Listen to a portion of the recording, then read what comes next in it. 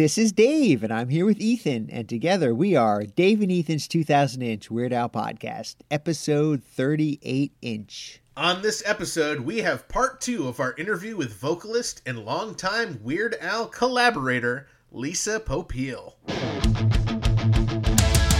It's Dave and Ethan's 2000-inch Weird Al podcast. It's a podcast about Weird Al. It's Dave and Ethan's 2000-inch Weird Al podcast. Seriously, the whole podcast is about Weird It's Al. Dave and Ethan's 2000-inch Weird Al podcast. You don't have to listen, but we're glad you are. Dave and Ethan's 2000-inch Weird Al podcast.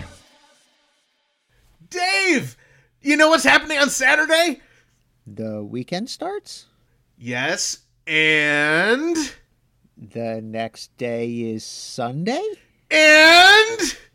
Oh, well, we're interviewing Jonah Ray, host of Mystery Science Theater 3000, in front of a live audience before a screening of Weird Al's cult comedy film UHF at Proctor's in Schenectady, New York, starting at 4 p.m. And... And it's the day I'm going to give you the $5 that I owe you. You bet you are! I can't wait! For the $5?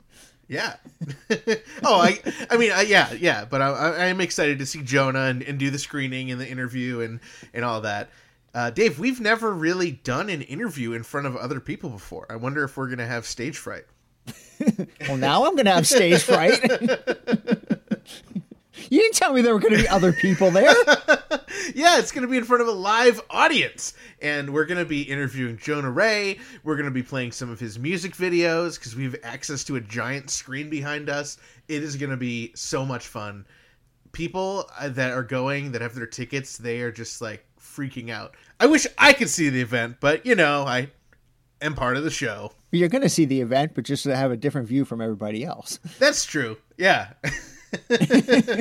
Oh, it's going to be so much fun. I'm really looking forward to this. It's going to be pretty stinking majestic. That is the absolute best way to describe this event. So, as everyone knows, because we've only been talking about it for 500 episodes, Saturday, January 25th, Schenectady, New York, Dave, you and I are going to be doing a live interview with Jonah Ray, host of Mystery Science Theater, so many things, actor, comedian, host, so many things. We're going to be talking to him live in person. We could reach over and touch him if we wanted to, but we won't because that is part of the contract, Dave. And we are going to talk to him. We are going to eat some Twinkie Wiener sandwiches, the vegan variety.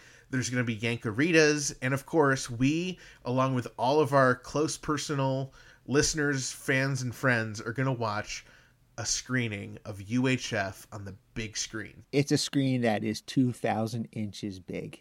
It is a huge screen. Pretty much 2,000 inches. We'll put an asterisk there because I don't know how many inches it is, but it's a big screen.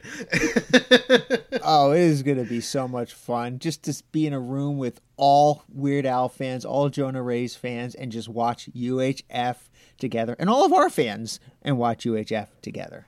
And you know what's so cool? We have a custom poster that was designed by our good friend Jeff McClelland and his friend, who I'm sure is our friend by osmosis, Andrea Schiavone, and they did an amazing job on this event poster.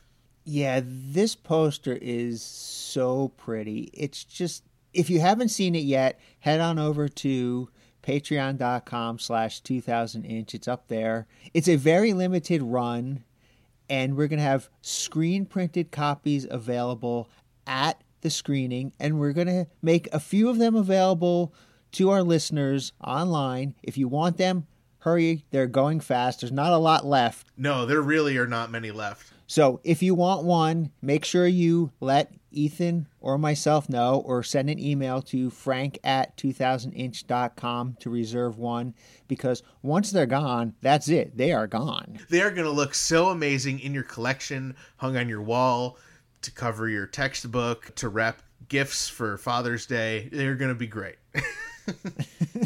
And they're big enough to cover up that hole in the wall, so you can replace your Velvet Elvis with one of our Dave and Ethan's 2000 Weird Al Podcast UHF screening posters. Or, better yet, you can make another hole in your wall. Dave, anyone who can't make the event but really wants an autograph from Jonah Ray, I'm sure we can hook them up on the poster. Do you think Jonah Ray will sign my forehead? I hope so. Do you think if you had Jonah Ray sign your forehead and then you got that tattooed, would Al be jealous that he just got your leg? And then are you going to have a portrait of Jonah tattooed over your own face? Yes. I'm going to have a full-size portrait of Jonah's face tattooed over top of my face. So Jonah and I can be twins. Well, folks, you can't miss that. Get your tickets, uhf.2000inch.com, or just head over to proctors.org, or just go to Proctors and you can buy them in person if you really must. And you got to do that quick because that event is this Saturday. That's only a couple days away. So you have until Saturday to get to Proctor's in Schenectady, New York, to join us in this amazing event. So we talked about how limited this poster run is. There's only 40 of them in the entire world. And of course, people are already asking me, what is going to happen to poster number 27? Hey, Ethan, what's going to happen to poster number 27? Well, I'm glad you asked, Dave. We are going to be doing a special raffle at the event. Inexpensive tickets, bonus stickers, and prizes. There's going to be other cool prizes you can win. We're going to do this limited raffle, and the winner will have the choice of choosing poster number 27. I'm entering the raffle. I don't know if that's illegal, Dave, but I really want poster number 27. I'm sure everyone would be like, hey, if I won, but I really want it. Yeah, I don't think you're allowed to enter. Okay. Well, if anyone wants to enter and then they decide they want to trade, wink, wink, let me know. Can Frank enter? I don't think so. I think he's an official employee of Dave and Ethan's 2000 Inch Weird Al podcast. So unless we fire him, which, isn't out of the possibility before Saturday, I don't think he's allowed to enter. I'm actually not sure. Dave, is Frank going to be at the event? He told me he was going to be there, but he might make some lame excuse like, his car doesn't have gas because I siphoned all of his gas out of his car earlier today. But, that's just a lame excuse. Dave, how else are you supposed to get gas? You're not expected to drive a mile and a half to the gas station. Oh, heck no. I'm not going to... If he's parked in your driveway, that's pretty much the same thing. I agree. And Ethan, this weekend is going to be so much fun because not only are we having our screening of UHF with a live podcast with Jonah Ray, but you and Jonah Ray will also be performing 3 comedy shows this weekend. The first one is tomorrow, Thursday, January 23rd. You will be at the High Low in North Adams, Massachusetts. Then the next day, Friday the 24th, you'll be in Glens Falls, New York at the Park Theater. And then on Saturday the 25th, directly after our screening, in the same venue, you and Jonah will have a separate stand-up comedy show. All of that is at Proctor's in Schenectady, New York. I cannot wait. And I don't know if I told you this, Dave, but Jonah is going to be performing his Weird Al punk covers at these comedy shows. Oh, I'm so excited. I'm going to be coming to some of those comedy shows as well. Are you going to be performing with us? Hey, if you ask me to, I might. Do you have an act? Yeah, I yodel in the nude. You're hired, Dave.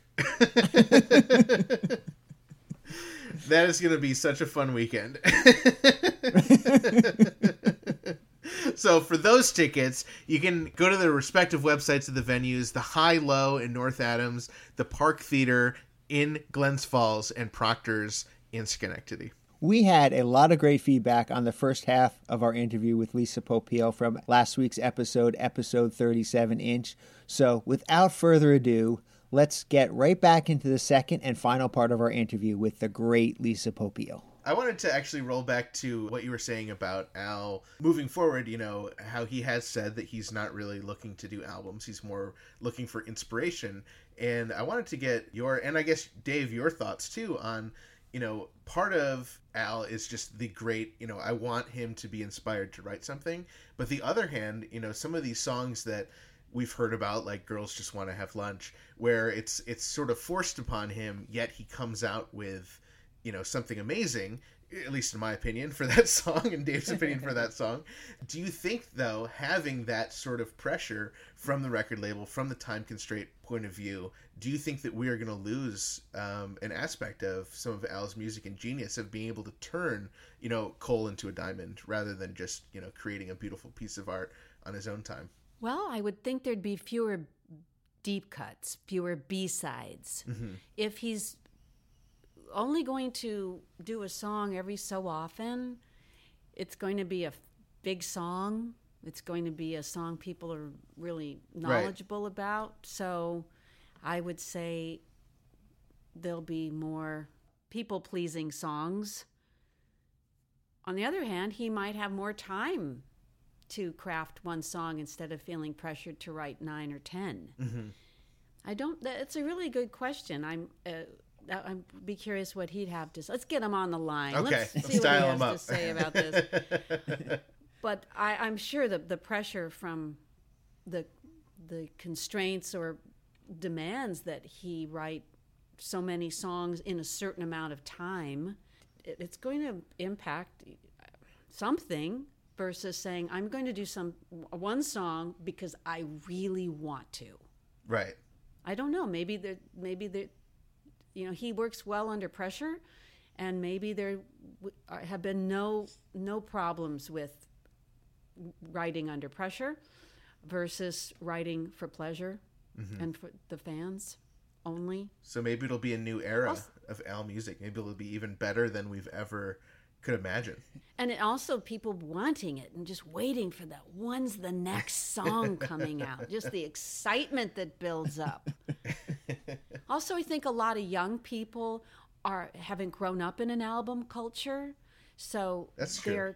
they're very comfortable with this idea of one song at a time.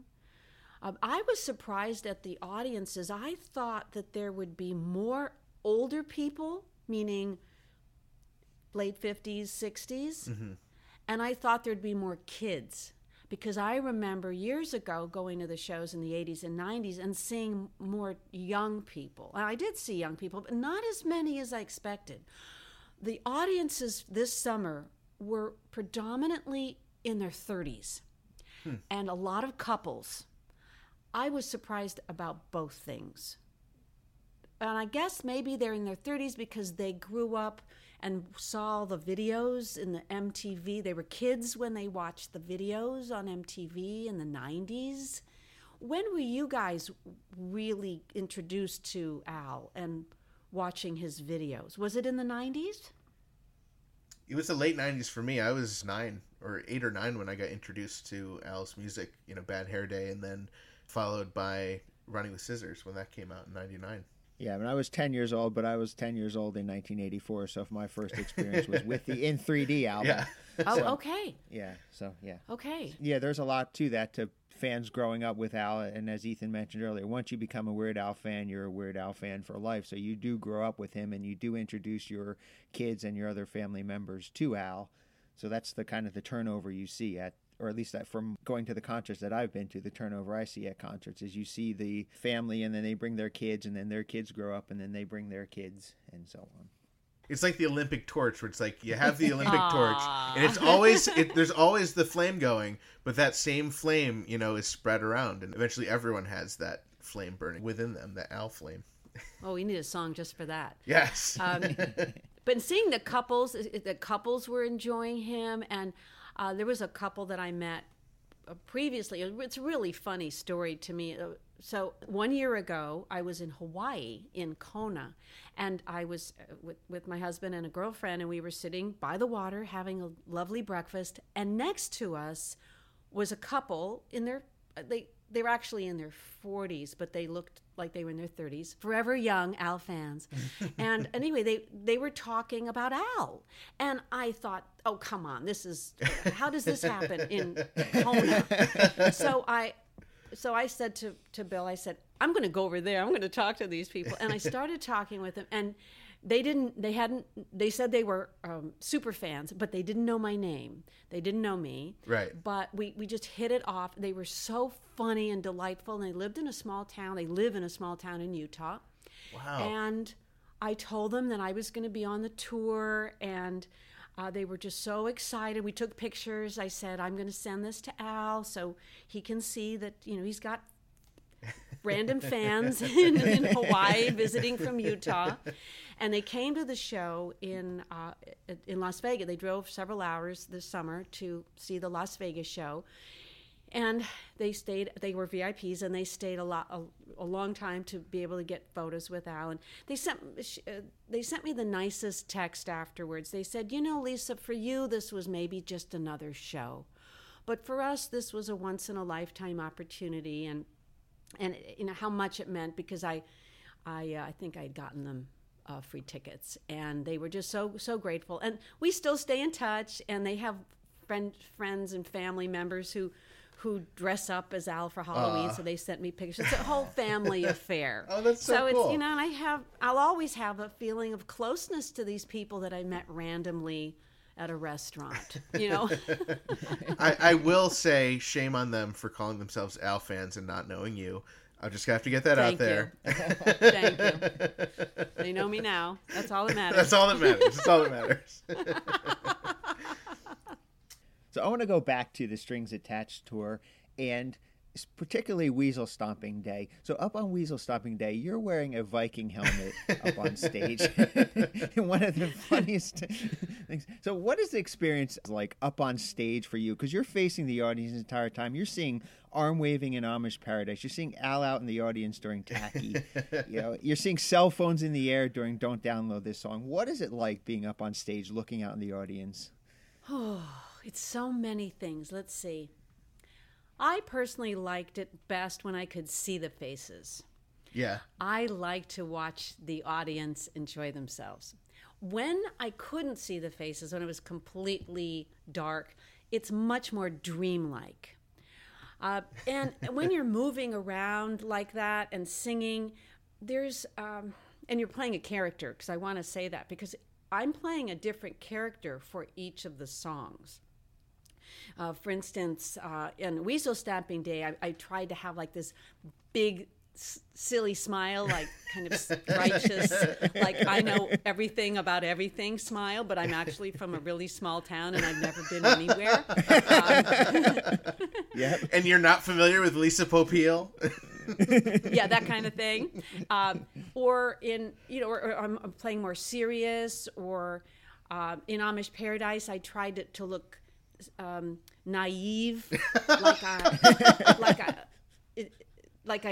I know I don't know anything about the outside world, and just kind of very nice and young and innocent. So I tried to have different facial expressions at least. I don't know if that was visible, but that was my goal. So I'm playing a character. Whenever you're acting, it's a weird state because you feel like you're in this zone. You are you, but you're not you. So it's not like I'm there and I'm being me, and I'm actually trying to do the whole character and trying to be as real in that character moment by moment as I can, and also just remember the timing. So at the same time, your brain is aware of timing and lyrics, and when I'm putting the Viking hat on, and there were a few shows where I had to put the Viking hat on both Al and Jim. So Yes. Beforehand, I realized I got to tell them, because I have to tell them that I'm going to be putting it on both at the same time. So please, guys, get low and put your heads together. Otherwise, there's going to be a mishap. So, there's mechanical things to think about. Also, dancing and not whacking Monique, who's center. I'm on Right. her right, because she was big with she knows how to shake that stuff, and so she'd get her elbows out there, and so I did sustain a few bruises, work injuries related to dancing. So we have to be aware of your surroundings and also not stepping off, or falling off the stage. Right. There were some really windy nights where we had these plastic shields behind us so that the orchestra's sound wouldn't bleed into our mics, because sound management was a thing, and it took a while of several shows for them to figure out how to make it work, because it was a completely new sound environment for an Al show. So it was kind of deal with, fix it as the problems come up. So we had this big plastic shield, but it could fall over. So Hawkeye, who was the stage manager, had this thing rigged up with straps, and when I'm getting off the stage to go to get the for instance, the Viking helmets, you could easily trip over this strap. So, just not falling. Also, there was there was times like in Smells Like Nirvana, where Al throws the mic and the mic stand on the stage, and it's very dark, and so one of us girls could have easily tripped over this, right? And so there was a time when I had to just stop, because on the stage as I was leaving, because I couldn't see, it was too dark, and I didn't want to trip, because that would have been worse. But then Al had to get out for a costume change. So there's, we worked out the bugs. So eventually the tour manager would come out and listen. She'd grab the mic stand. So you solve problems.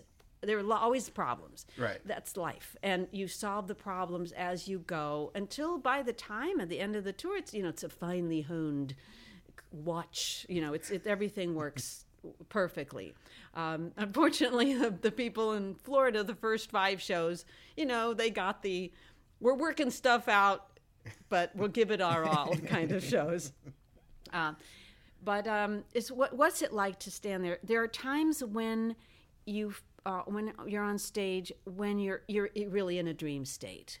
You're seeing the lights, you're seeing the movement in the lights, like liquid in your eye or something that's projected onto the lights. And so it's very psychedelic sometimes. And then there's the smoke. So there's times when you think, am I awake? I think I'm singing. Oh, I am singing, but right. I'm not completely awake. It's just my mouth is moving, my face is moving, and I'm dancing, but I'm not really awake. No, right. I'm really half asleep. You're hypnotized. There's that. It's just surreal is the word that describes the overall standing up there. I can't believe I'm doing this. And there were times too when it's like, how many more songs do we have till the end, sort of thing. Like, if you're tired, I'm thinking, how many more songs till the end? But it did not take away from giving 100%. It's just multiple brain processes going on at the same time. And you're in and out of consciousness. Because I never wanted to look like I was phoning it in, or even if I was, I always wanted to look like this. Every moment is what my life is about, and it's always about the audience. As a voice coach, when I'm working with singers, there's a new trend in singing which I don't like, and that is to be super introverted, to sit there and sing really, really softly and have my eyes closed, and the only way I move is because it feels good to me, and I don't like that. To me, that's not a performance. A performance is, it's always about the audience. Right. Giving them their money's worth, making this show the night of a lifetime. And this new trend with this sort of what's called whisper pop, which is like, I've got a big voice, but you'll never hear it because I'm just going to sit here and act really depressed and introverted and alienated. That's like this new stylistic thing. That to me is like, you could do that in your bathroom. You don't need an audience for that. I want to make sure the audience is excited all the time, not bored for a second or drifting off. Well, then there's this mumble rap that's now big too, and it's kind of weird. I mean, I almost feel like, the three of us, we're becoming your music teacher who's like, only classical's good. We're like, well, we don't understand why you want to hear this music where you can't hear the music. But maybe we're wrong. Maybe it's good. Who knows?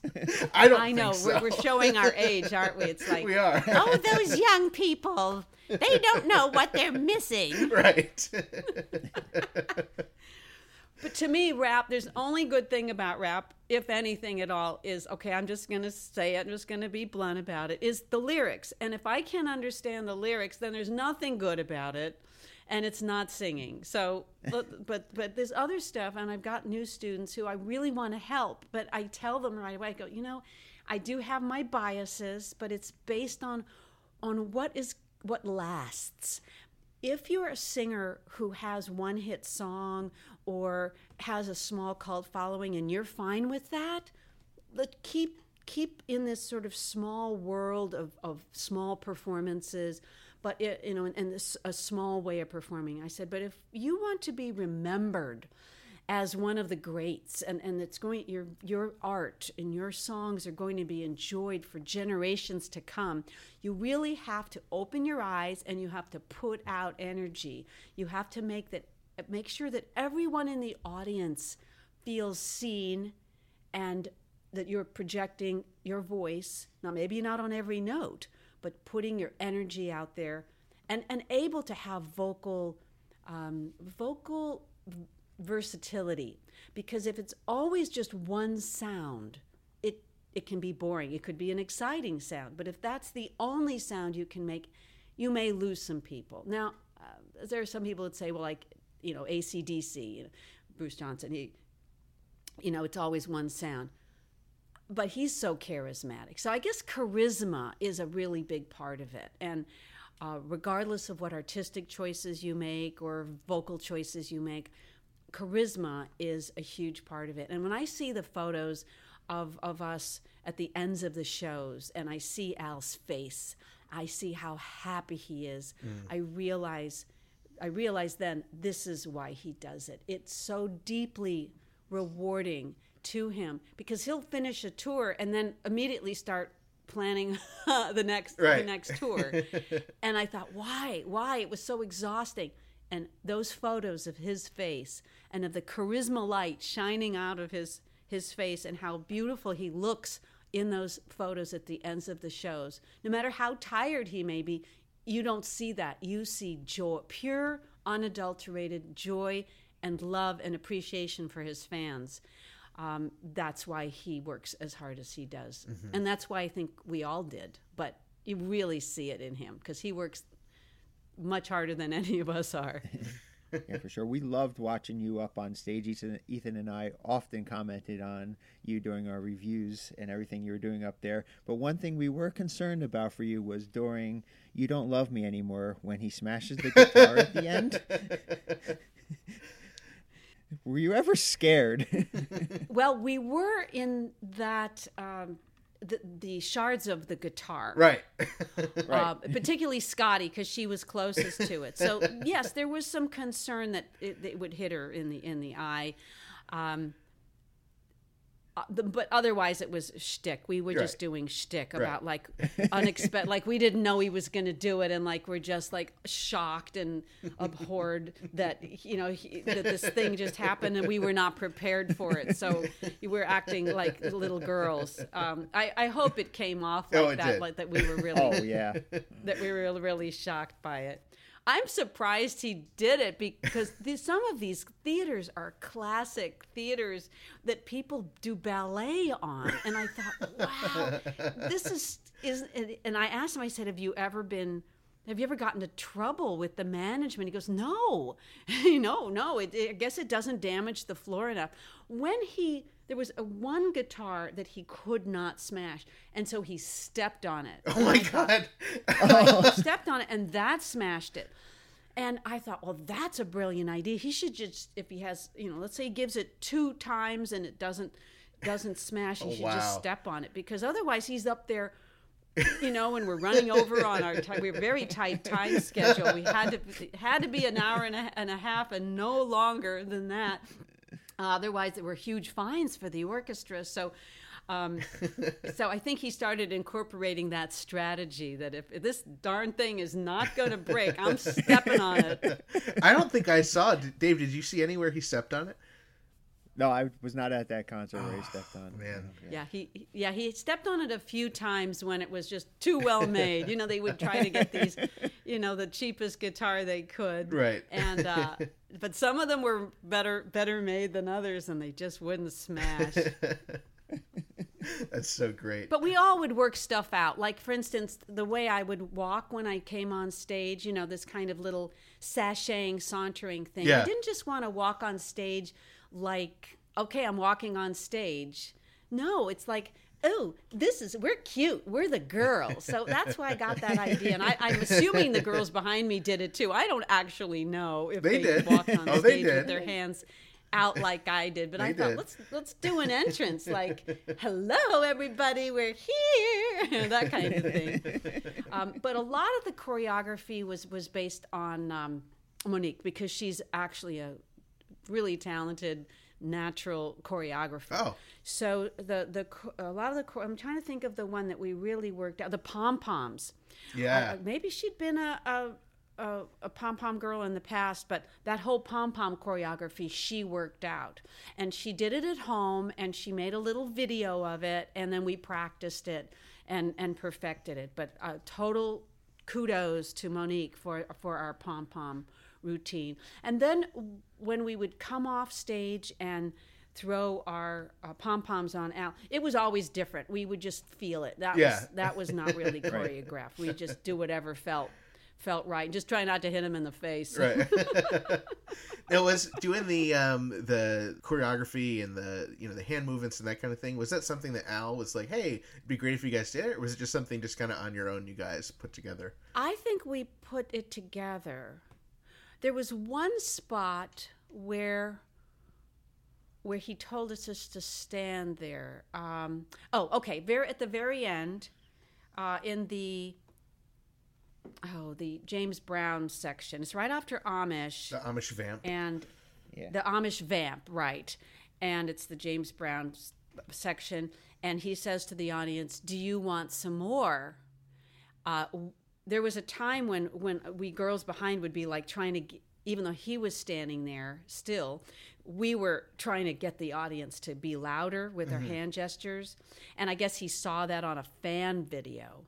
And he said, just stand there, just like I am, just totally stand there. So aside from that, I don't think he had a ton of input into our choreography. But I just remembered that one. And that happened about midway. And then from then on, we just stood there. So he just let us do our thing for the most part. That's so cool. And trusted that we were doing a good job. You guys certainly did. It was so much fun. Oh, you're so nice. Thank you. Well, we cared, and I think that makes a big difference.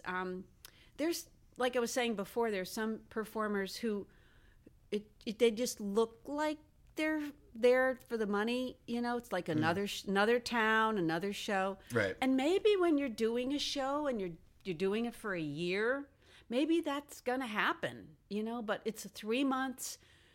It's a short tour. You're not burnt out. So I don't know. If we had done a 6-month tour, would we have had that same flavor and flair? I like to think we would have. Because, again, my commitment is always to the audience. Even when I'm doing a presentation at a conference and I'm doing a PowerPoint presentation, I'm still singing while I'm doing it, and I'm telling jokes, and I'm not trying to tell jokes, but it's like a stand-up routine, and people love that. They remember the material better too. As a teacher, they remember it if they're laughing at the same time. They have the more favorable response to your information, even if it's not what they believe in. If you're putting on a show, so it's one of the reasons I enjoy traveling as I do. I've got like 6 European trips planned already for next year to teach at conferences and workshops. But the conferences, I love. It's my show. That's my show. Right. Is combining singing, demonstrating singing, where I don't have to remember lyrics. I just make sounds, and impart information, because I've been studying the voice for over 50 years. So I have this lifetime of information that is not readily available. It's in my head, and it's my legacy. And also make people laugh and feel happy. So that's the Lisa show that I usually do. It just doesn't have any dancing in it. So for this summer, it was really fun to be able to dance and have people not make fun of me, because growing up, people would say, Lisa, my mom would say, you're not a very good dancer. Or I have a black friend, she goes, yeah, you just dance like a white girl. Or, just people who just thought I didn't dance very well. And so to be able to dance and have people not think it was bad, and having people, like the orchestra, there'd be orchestra members behind me, and they'd sometimes after shows, they'd go, oh, Lisa, we just loved watching you dance. You're so good. And I just couldn't take my eyes off you. And I went, whoa. So that kind of gave me that little bit of touchy healing I'd been looking for, that, yeah, I may be a white girl, but I still got something going on. Yeah. And I could try new moves. I kept working on new moves all the time. There was what was the one where we're doing, the one where he sits and he has the drink. Jurassic and Park. looks at his phone. Yes. Jurassic Park. So that was where we really got to do our silly 1960s stuff. So Yeah. I was on YouTube looking at the Frug and the Swim and the Pony, and looking at these old TV shows that I used to watch from the black and white shows from the 60s, like Hullabaloo. Just to steal ideas and how to make it look ridiculous, but still a lot of fun. Yeah, I love that part in the song where I think Dave pointed it out to me, where you guys were just doing the crazy dances while Al's sitting there, and it lines up with the video of the music video so perfectly. I loved that so much. I didn't get to see the music videos. There were times when I'd see a fan video and say, oh, I didn't know that was going on behind us. 'Cause I couldn't turn around, right? So right. oh, that's really interesting. Look at that. Silly. Can't do it all. I would love to hear more about, so you have Lisa Popeil's Voice Works, and you have coaching, but you also have instructional videos. You do one-on-one Skype sessions. So it's really not just for people who are in LA. This is for worldwide. People can get lessons from you. It's true. I love Skype. I've been using Skype since the beginning, and it just gets better and better. It allows me to work with people anywhere on any topic voice related. So I've always been interested in vocal health, because that is such a huge issue for professionals. And though I work with a lot of complete beginners as well, when you're a musical theater performer, you're doing 8 shows a week. It could be, that's a lot. Not everyone does that, but that's a lot of singing every week. And it's a 6-month contract minimum, usually. It could be 3 months, but it's often 6 months or a year. And to keep your voice healthy so you don't have to leave the show and be replaced is a huge concern. And in rock tours, making sure, helping Al not have vocal problems. So because when his voice gets fatigued, it can be very upsetting. So I brought some of my little tricks and tools with me, and gave him some advice that really, I think, helped him have a perfect voice by the end of the tour. So it's a concern for professional singers. They worry about it a lot. And they often think that if I just use the right throat spray, I'll be fine. But in fact, throat spray doesn't touch the vocal cords. So it can give the illusion that you're better because it's moisturizing the back of your mouth, but it's not really doing anything. So I'm always researching, investigating, learning about the latest methodologies for vocal health, voice repair. I have some of my own that are not widely known and used that I lecture about, that I would like to do more research on, including the use of ice packs, thin, round gel ice packs in towels after a show. Nobody's using ice that I know of, but there are special straws that are very helpful. There are nebulizers. There's saline, different kinds of use nebulized saline that can really moisturize and cool the vocal folds. And just how to warm up or not warm up, kind of exercises to do. So there's a lot in just the vocal reflux. That's another big one. A lot of people who eat late, they have reflux problems, which burn the vocal folds. So I had a big reflux problem about 10 years ago. So I'm always up on the latest, what to do, what not to do. So that's a whole little area. But I also work with speech. No matter how, whether we sing or not, speech is the basis of our lives. We take it for granted. And a lot of people either have questions about the quality of their voice, whether it's too breathy, too loud, too nasal, ugly. It hurts when they speak. People tell them that there's something wrong with their voice. So speech beautification. I'm not a licensed speech therapist, though I know a lot about that field. But I work with speech beautification quite a bit. And I incorporate that also into my singing lessons if I feel someone needs to change or improve their speaking voice, because it's all the same tissues that are working. But I also work with accent reduction. Wow. One of my hobbies is linguistics. And originally, before I went into music, I was planning to be a linguist. I was planning to go to Stanford and major in linguistics. Big story, I won't bore you. I didn't do that. I did psychology, humanistic psychology, and then I focused on music, composition, piano, and classical voice, because that's all they had at the college level then. And still now, really, it's still classical voice if you go to college. And then Zappa, and then my album, and here I am. So all things voice intrigue me. In fact, when I was about 6 or 7, I mumbled so badly that my mother hired an elocution teacher for me. And they actually had elocution teachers in those days. That was in the early 60s. And she was this woman who had blue hair, and she had a very strange way of speaking, and super affected sounding.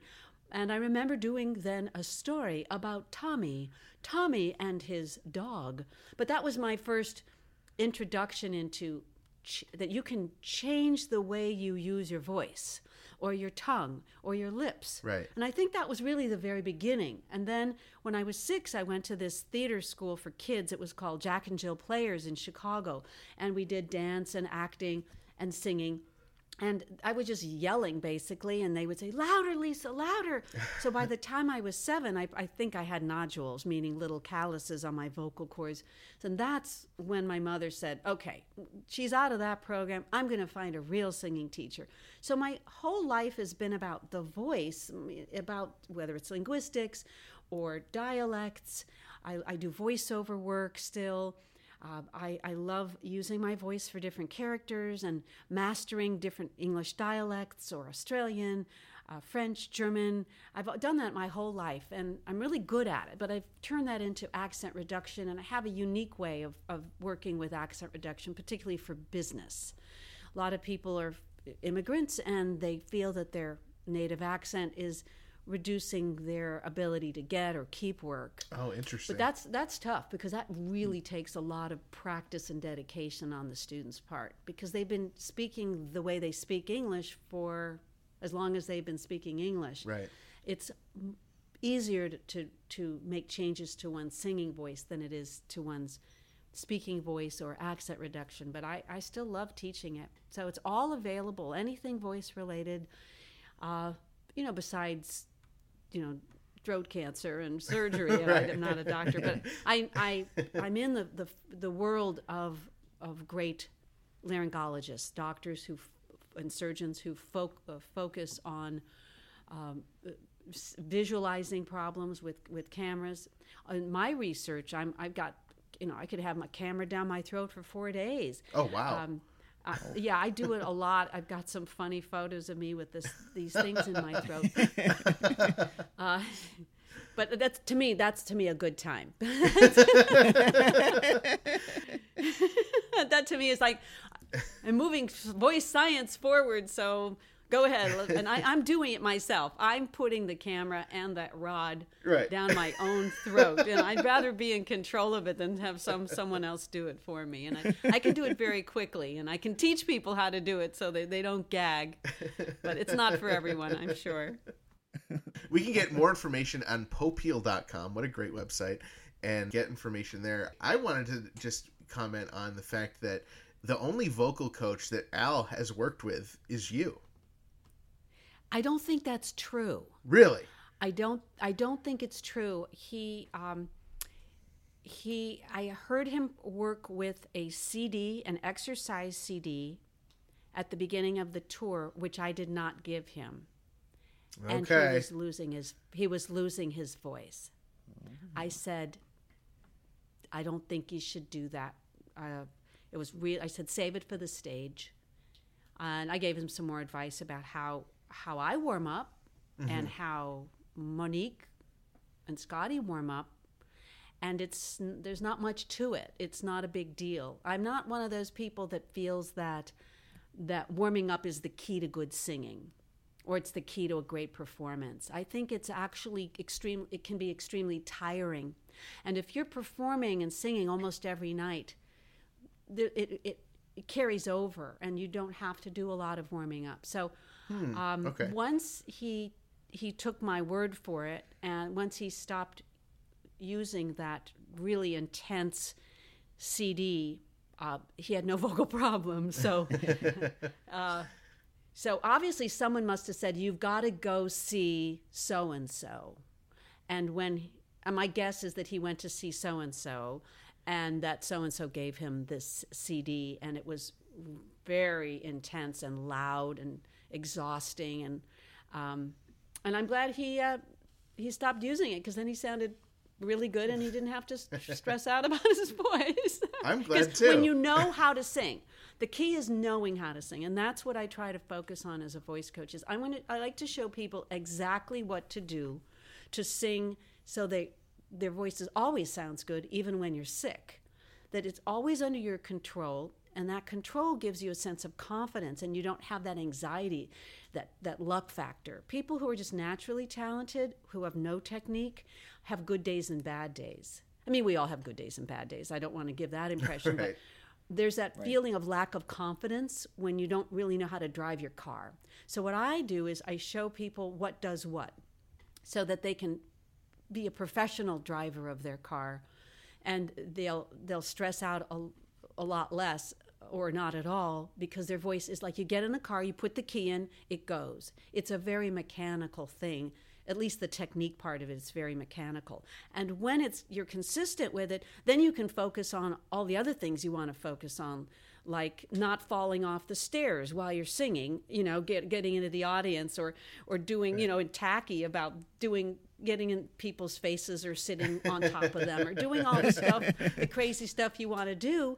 You're not worrying about your technique, because it's just a machine, and it's consistent and standard, and it's great to not have to think about it, and have a voice that works each and every time. Wow, I sound like an infomercial here. So that's my approach. Is I don't do a lot of exercises for the sake of doing exercises. It's pointless and tiring. Lisa, what's really cool is people who live in the eastern southern U.S., they have a chance to see you. You're doing a workshop in January in Savannah, Georgia. I wish I was closer. I would totally go see one of your workshops. Oh, thank you. You could see the Lisa show as it is now, or as it is usually. It's a 2-day workshop, and it's going to be held at the Savannah Repertory Theater.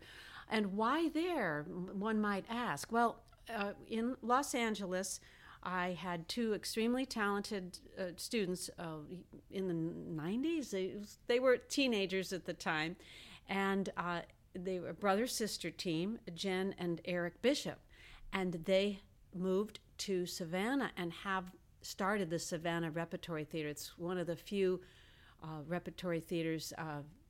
They've done a wonderful thing for the community there, and I mean, they were so great. They used to live and work in New York and on Broadway, and so they're they're hosting this workshop, and I love doing hosted workshops, because when I've done my own workshops, like the Total Singer workshop, which I did this last January, I do everything myself, and I'm at the point where I love the control, but I'd rather, if colleges or schools or singing teacher organizations want to host me, I'm there. That's so even cool. if it's less lucrative for me.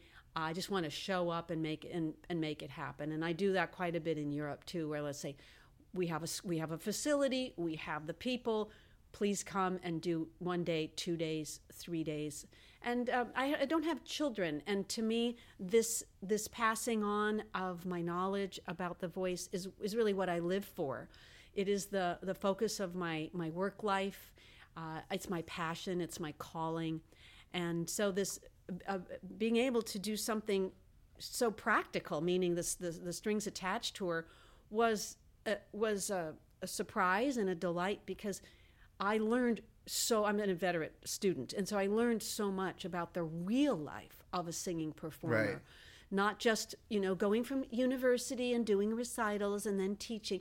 I mean, I actually got to see what it's really like as a professional singer. And even though it was 3 months, the vast knowledge that I gained, I'm just going to pass it on to people who are considering doing the same thing. They want to know, how do you do that? What's every day like? Right. And what are the skills required that are different than what they might have learned in a college setting? So I hope some people from the South would consider coming. It's all on my workshop page on my website. Also on my website, I have like 35 free vocal instruction videos that I made some time ago. Oh. And some of my students will like to go, they'll go and watch all of them. And then when they'll come and have a lesson with me, it's more of a review, because they've actually learned so much by watching the free videos. I've got books. I've got a new book called Sing at the Top of Your Game, and that's published by a website called Singdaptive, and that's available on Amazon, and it got some nice reviews for that. It took me 2 years to write that one. Wow. I have another book called Sing Anything, Mastering Vocal Styles, co-written with a colleague in the Bay Area, Gina Latamerlo. And that's really good for college classes. It's this idea of like, what makes a style different from another style? I've got the Total Singer video. I made that a long time ago in 1994. You can see me with really long hair and too much makeup. And I still sell quite a few of the Total Singers.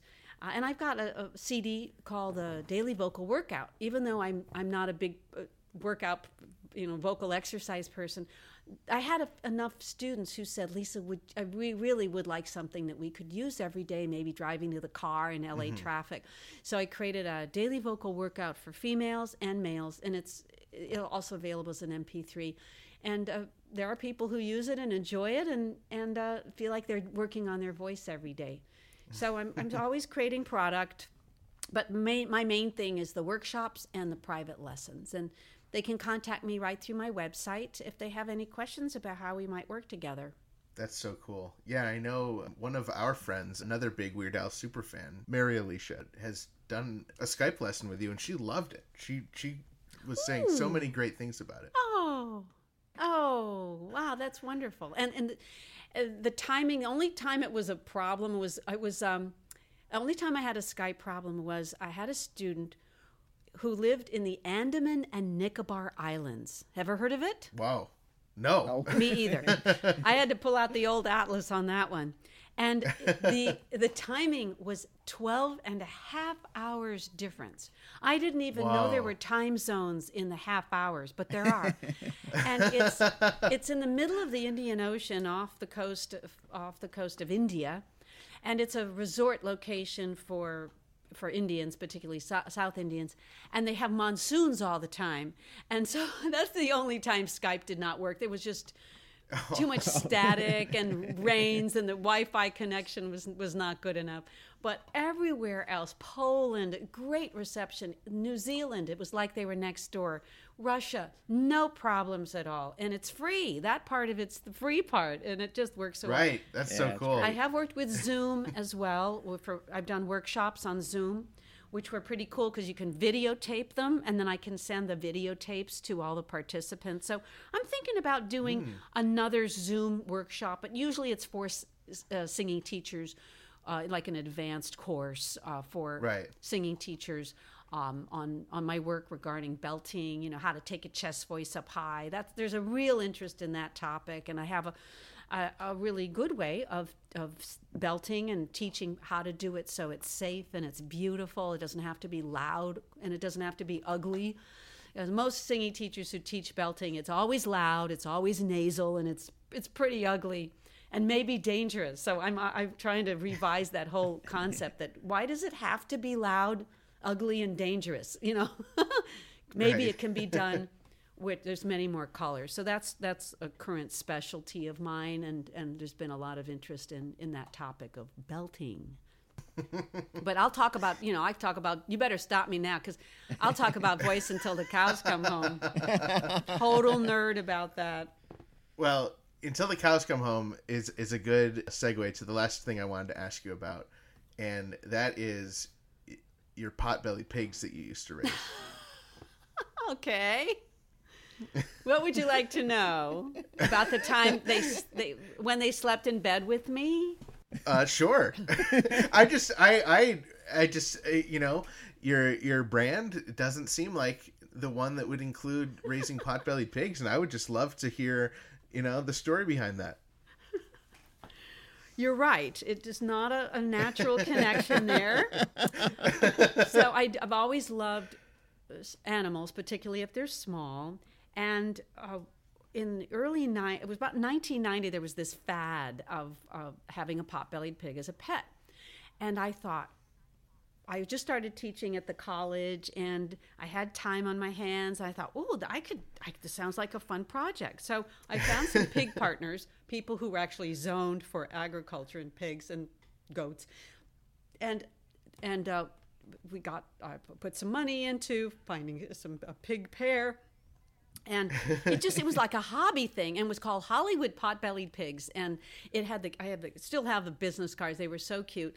And unfortunately, they were illegal at the time to have in Los Angeles County, but that didn't stop people from having them. And there were lots of articles about celebrities having pot-bellied pigs, sitting on their couch watching TV with them. So my job was, when the babies were born, I'd bring them to my house in the city, and I'd have a playpen, and I'd have 1 or 3 of them, and then my job would be to humanize them and then sell them. And so I became quite the expert. I've forgotten all of it. Wow. It's been so long, but I became quite the expert in pig care. And I would get little leashes for them and try to train them on the leash, and try to train them to potty train them to go potty in a like a litter box. I wasn't that successful. They still pooped and peed where they wanted to, but and then I realized there were some problems with them. Number one, they're not like dogs. They're more like cats. They really don't care about you. They only care about their comfort. So they like heat. So I'd have I have pictures somewhere, it's so cute, of this little floor heater, and I had 3 pigs, baby pigs, stacked on top of each other against the heater. If they could jump up on the bed, they would. I'd come home and the bed would be made, except there'd be a lump or a bump under the covers at the bottom at the foot of the bed. So they'd obviously gotten under the covers and were sleeping. And it was very cute and strange. But one of my favorite memories was when I had a baby pig who was sleeping next to me in the bed. You have to wear nightwear because their hooves are sharp, if you know what I'm talking about. And I woke up, and its little head was on my pillow facing me, and it was yawning. I just thought that was the cutest thing ever. And because they don't eat meat, their breath was kind of sweet. It was smell like hay, but it was sweet. And I would put my nose in their mouth as they were yawning, and it was just adorable. That is so cute. They really do only care about food and warmth, and so you have to be very careful about that everything's locked up, because they're smart, and they'll find a way to find your food and make a big mess. Right. And they'll also ruin your gardening. So think twice about having a pig. And plus, they got way big. They got so much bigger than I wanted to. And if they're not trained on a leash, you're going to hurt your back picking up a 100-pound pig. But then the bottom fell out of the pot-bellied pig as pet market, and the fad was over, and I got out of the business. But I'd probably do it again, even though it was a money-losing proposition, because it was so fascinating. Again, I just learned so much about something nobody knows about, like especially a city girl. I grew up in an apartment in Chicago, so the idea of having pigs was, it never even crossed my mind. Right. And I met some really interesting people and pig partners and, agricultural people and people who just loved having pigs as pets. So that was a passing phase, as my mother would have said. Oh, it's just a phase, dear. But a phase that I definitely did enjoy. I love it. Yeah. Well, Lisa, we are definitely going to be checking out Popeil.com, where we can get, like you said, the different CDs and DVDs and sign up for lessons and get information about your workshops and the free vocal tips. It's so exciting. Lisa Popeil's VoiceWorks, Popeil.com. This has been so much fun. Oh, make sure to sign up for my newsletter. Send it only out about 2 or 3 times a year, but it's if I have people's email address, they can see what I'm doing, where I'm at. It's become more about where's Lisa, where's Waldo, what part of the world is she in? I was just in Romania last week and in Cluj-Napoca in the center of Transylvania. And then right before that, I was in Ravenna and Bologna and Venice. And so the newsletter is my way of staying in touch with people and great. seeing what's the haps with me. Right. So that'd be a great thing if people don't want lessons, but they're kind of mildly curious about what I'm going to be up to the next few months. So that's called the world's tiniest vocal newsletter. I just signed up. Oh, thank you. Can't wait to hear about all your happenings. Please stay in touch, Lisa. It's been so much fun getting to know you over the tour, finally getting you on the show. We'll talk to you soon. So fun talking to you guys. Bye. Thank you so much to Lisa Popeil for joining us for an amazing interview. For more with Lisa, you can check out Lisa Popeil's VoiceWorks at Popeil.com. You can get CDs and DVDs, workshops, and virtual one-on-one sessions with Lisa Popeil herself. So cool. Dave, gotta ask you, what do you think happened at the big Weird Al magazine photo shoot last weekend? I have no idea. It's too bad that we didn't get to go. I guess we'll never get to hear what happened. Yeah, you're... Dave, my spatula's lighting up. My spatula's lighting up too. I guess that means someone is calling our 347 Spatula official podcast hotline. Oh, Frank, patch the caller through. Beep, beep, boop, beep, beep, beep, boop, beep. Hey, how are you? This is Jeff McClellan. I thought I'd give the podcast a call in real time. Hey, Jeff. Thanks for calling. Hey, Jeff. So you were at the photo shoot, the elusive photo shoot. I know you can't share too many details because it is still quite a big secret, but we would love to hear about your day. What did it entail? Did you dress like Al? Tell us everything. Yeah, the mysterious photo shoot. It was quite a time. Now, as we know, Al maybe a week and a half ago or so tweeted out some details that basically said, "Hey, do you want to be in a photo shoot with me?" And the answer to that is always yes. So we all know some basic details. We know that it's a photo shoot. We know that it's very Al centric. We know the basic idea behind it was you dress up as Al, right? And come to this place, and a number of people will be there too. So beyond that, as far as the publication and things like that are concerned, they asked us not to spoil it. It's nothing like mind blowing. There's no top secret information. I don't feel that will make you just kind of gasp or anything like that, but it's a publication. It's a publication you've heard of before. It's something that supposedly is going to be published relatively soon. Maybe a few months away. Cool. But as far as the names and things like that are concerned, we'll keep that secret for now. The basic idea, what happened. So this took place just a few days ago. We got confirmation as to who was in, etc. And once that happened, you basically just kind of jumped into overdrive because the key to this was that you had to have your own Weird Al costume, Right. and that included glasses and a wig and a Hawaiian shirt. And that was kind of the basic, and a mustache, I guess. That was kind of the basic costume that they wanted you to have. Now, you could have some extra things, but they wanted to keep it very specific so you weren't showing up as, Surgeon Al, or you weren't showing up as Amish Al or anything like that. They wanted to keep it very specific to a time period and a particular look. So this may come as a surprise, but I don't just have a closet where I have my Weird Al costume, hanging up. So I had to put one together. Right. Maybe that's not the case for everyone, but for me, that's I had to do some searching. So I found what I was looking for and hopped on a plane. And got there on Friday evening, and the shoot was on a Saturday. We all had different call times. Mine just happened to be the earliest, which actually ended up working out for me. I thought, why can't it be 3 hours after the first people have to get in? But like I said, it did kind of work out. So we went to a sound stage in West Hollywood. And we were all checked in, and they, took our phones and put some kind of stickers over the cameras so we wouldn't be taking any pictures while we were there.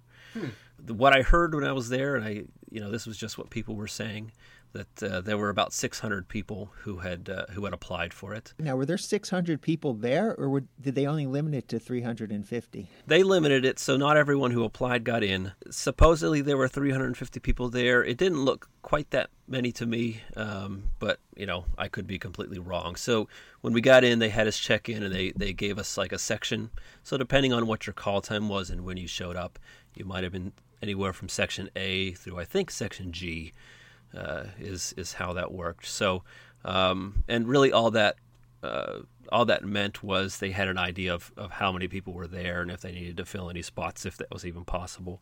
And then when we actually went in and started doing the work, they took us in by section. So we were kind of hanging out. The weather was beautiful. And again, this is no secret. I'm not giving away any kind of crucial information here. Everyone, was dressed as Al. Right. So everyone had their costumes. It was very surreal. I'm sure it was more surreal for Al, who, people are dressing up as. Now, did they have any extra, mustaches lying around in case somebody forgot a mustache or forgot a wig or their Hawaiian shirt? Or if you didn't bring everything, were you just, all right, that's it, you're out? That's an interesting question because, the answer is that, yes, they did have some extra items. And I guess people were making raids on the local costume shops and things like that to where it was kind of a buzz around the area. Like, why do people want so many brown curly wigs for this weekend? So I think it was something where the people, the organization who was sponsoring this shoot, was trying to think about what ifs. So there was a table that I did see, some Hawaiian shirts kind of stacked up on. There was a table where I saw, some wigs and things like that.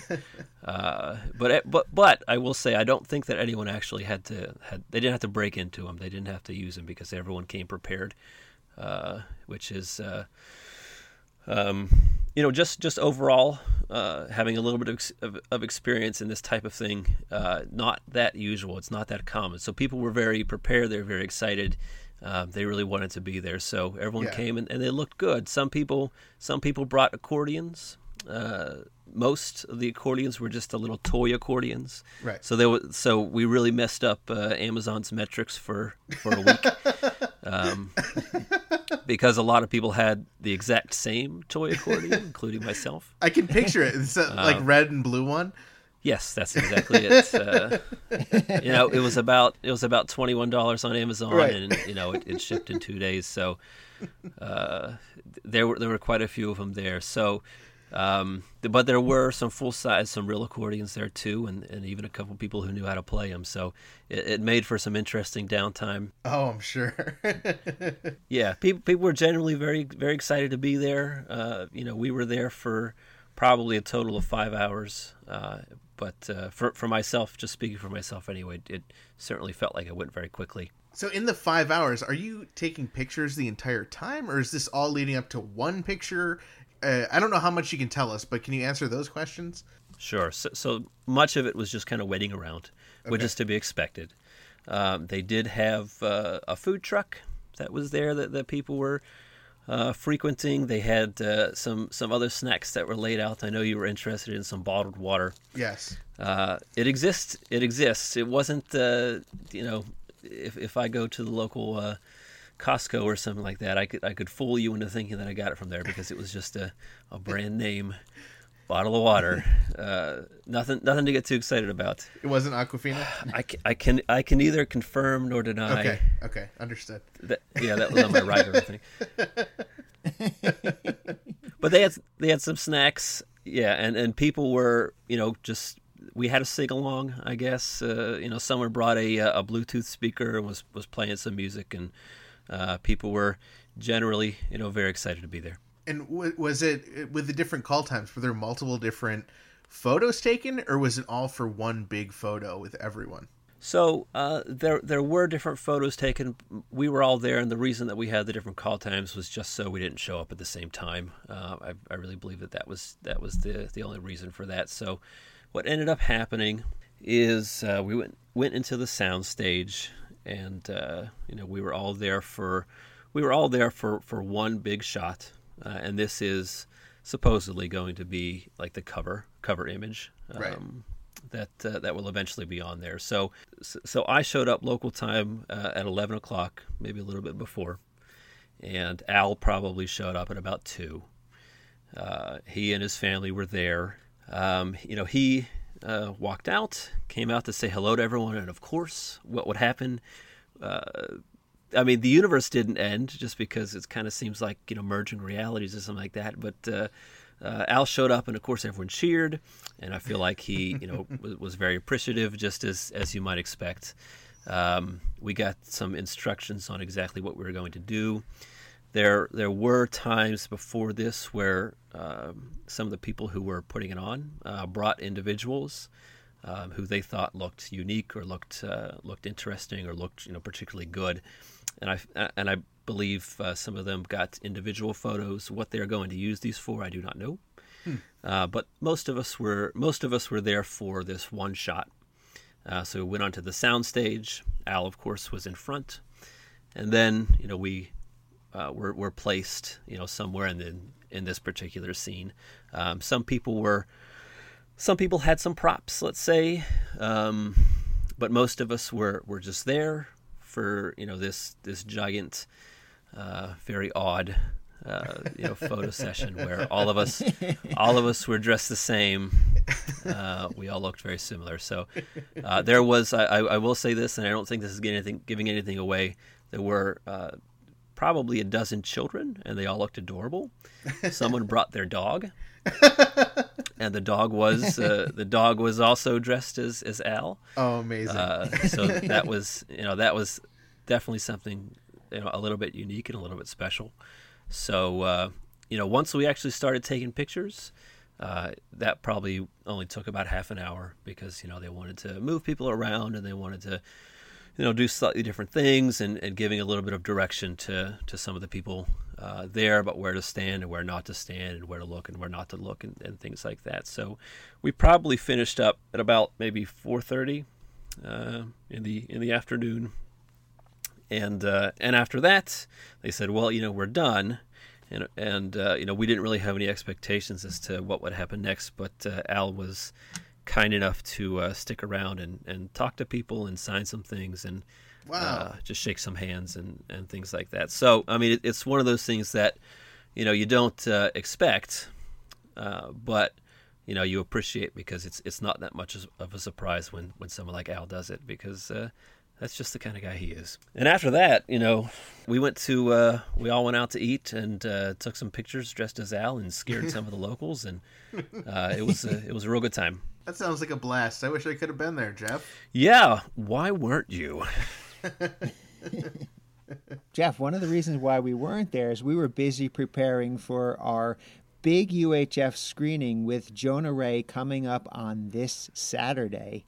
And I'm so glad that you called in, because you played a very instrumental role in this screening as well, because you were the person who designed our poster.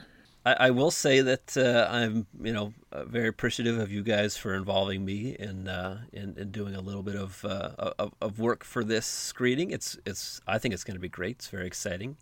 I don't want to take all the credit for it. Just like when I worked on some of the Strings Attached posters over the summer, I in general worked with some other people. I did a little bit. They did a little bit too. And with this particular image, a friend of mine, Andrea Schiavone, he's an Italian artist, and I'm currently just working on a comic book with him. And I got the message from you guys that maybe you wanted to put something together for your screening, and basically I said to him, do you want to blow all of our deadlines and work together on a Weird Al poster? And of course, the correct answer is yes. I would like to shirk all of my responsibilities for Weird Al related items. So I know that you guys wanted to have, not just something that reflected the movie itself, but was somewhat reflective of, the podcasts and the Frank's 2000-inch TV kind of theme that you have going on here. So one of the things that I wanted to do with that was, well, the kind of the image that I thought was to have this like very serene scene that was kind of interrupted, just kind of in the same way that UHF just kind of smacks you in the face when you see it. You might not expect, what's coming, but it's kind of like this slap to the face almost. And that's kind of the feel that I wanted to get across with this poster. So we have, this huge television. And Andrea, he suggested having like the houses in the background kind of fly up on impact, which I thought was a great addition there. So what I was responsible for was some of the basic layouts, and then some of the color corrections afterwards, and some of the design elements that we put on the finished product. Andrea did well. If there's something that you're looking at this poster and you're saying, I like that, it's probably him. It's probably Andrea. So I want to give all the credit to him on that. He really helped out a lot too. So he did a lot of stuff. Maybe some of the more noticeable stuff and some of the stuff that gets some more attention. But for my part, I certainly enjoyed putting some things together, and I like the results. I think it looks good, and I hope people buy some prints. I wonder if there are any available. They are very limited in supply, so there are some left. If people are interested, they can purchase one of these exclusive 4-color screen print limited edition posters. So back on hold to you, Jeff, and we'll get to you in another hour or two. All right, guys. Good luck with the podcast thing. I think it's going to work out. Wow, I'm so glad Jeff called in. What perfect timing. Yeah, I can't believe it. And what great timing, not only for the magazine shoot, but for our upcoming event on Saturday, January 25th with Jonah Ray and the screening of UHF. Those posters are just amazing. There are only a couple left of the screen-printed posters. They will be in limited supply at the event itself, but if you need one for your collection, and trust me, you do, please let Dave or I know, or email frank@2000inch.com to reserve your poster. Help us get the word out. If you listen to the podcast and enjoy it, please tell a friend. And if they don't know how to listen, show them how. You can listen on iTunes, on Stitcher, on Atari 2600 cartridge, directly on our website, 2000inch.com, or the podcast app of your choice. And best of all of that is absolutely free. Make sure you subscribe so you do not miss an episode, ever. If you want an option that's not free, you can choose to financially support the podcast so you can help keep the great content coming. head over to patreon.com/2000inch. Helps us pay the podcast bills, the hosting, and everything else, and it ensures that we can continue to do what we and you love, and that's this fun, amazing podcast for the next, give or take, 1,962 episodes. Also, make sure you give us a follow at 2000inch on Twitter, Instagram, Facebook, and of course, patreon.com/2000inch. Check us out on our Facebook group and also visit us at 2000inch.com where you can get information about all of our guests, hear the latest episode, and hear every single back episode, including our bonus episodes. Remember to use the hashtag 2000inch and hashtag GillandChill when you post. And don't forget, you can always give us a call, 347-SPATULA. That's 347-772-8852. Leave us a message any time of day or night or month or week or year. We love hearing from our listeners and may even play your message on the air. And we want to give a special thanks to Jim Chemo West. He wrote our amazing theme song. Check him out at jimchemowest.com. Well, I know what I'm doing this weekend. I am listening to Jim Chemo West sing our theme song over and over again. So I guess that's it, Ethan. I guess I'll see you next week for the podcast. No! Dave! You got to give me $5 on Saturday. Oh, that's right. This weekend we have coming up on Saturday our screening of UHF with Jonah Ray. It is at Proctor's. It is in Schenectady, New York. If you hurry, you may still be able to find tickets at uhf.2000inch.com. I cannot wait, Dave. It's going to be amazing. You and we're going to interview Jonah Ray live in front of the audience. We're going to have a screening of UHF. We're going to have Yankaritas. And we are going to have vegan Twinkie Wiener sandwiches. Weird Al approved because he does not eat meat, so they are vegan. So if Al happens to show up, and I hope he does, he can eat the Twinkie Wiener sandwiches provided by Burrito. Wait, if Al shows up, he's still got to buy a ticket, right? Absolutely. This week's episode brought to you in part by vegan Mexican restaurant Burrito in Troy, New York, home of the 2-pound double wrapped in a quesadilla Burrito. Come on down to Burrito and Burrito, your Burrito. Find them at burritosquared.com and at burritosquared on Instagram. And remember, not every burrito is a burrito, but every burrito can be burritoed. Dave, they're going to have burritos there too, so maybe you could get a Twinkie Wiener sandwich inside a burrito. Ooh, will it be burritoed? It better be! I'm excited to finally get to try burrito. I'm excited to try a Yankarita, and I'm excited to see you and to see Jonah Ray, and I'm not excited to give you $5.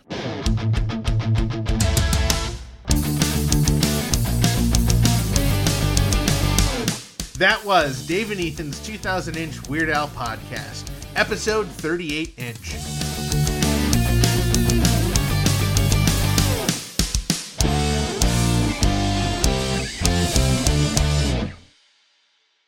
Oh, those young people.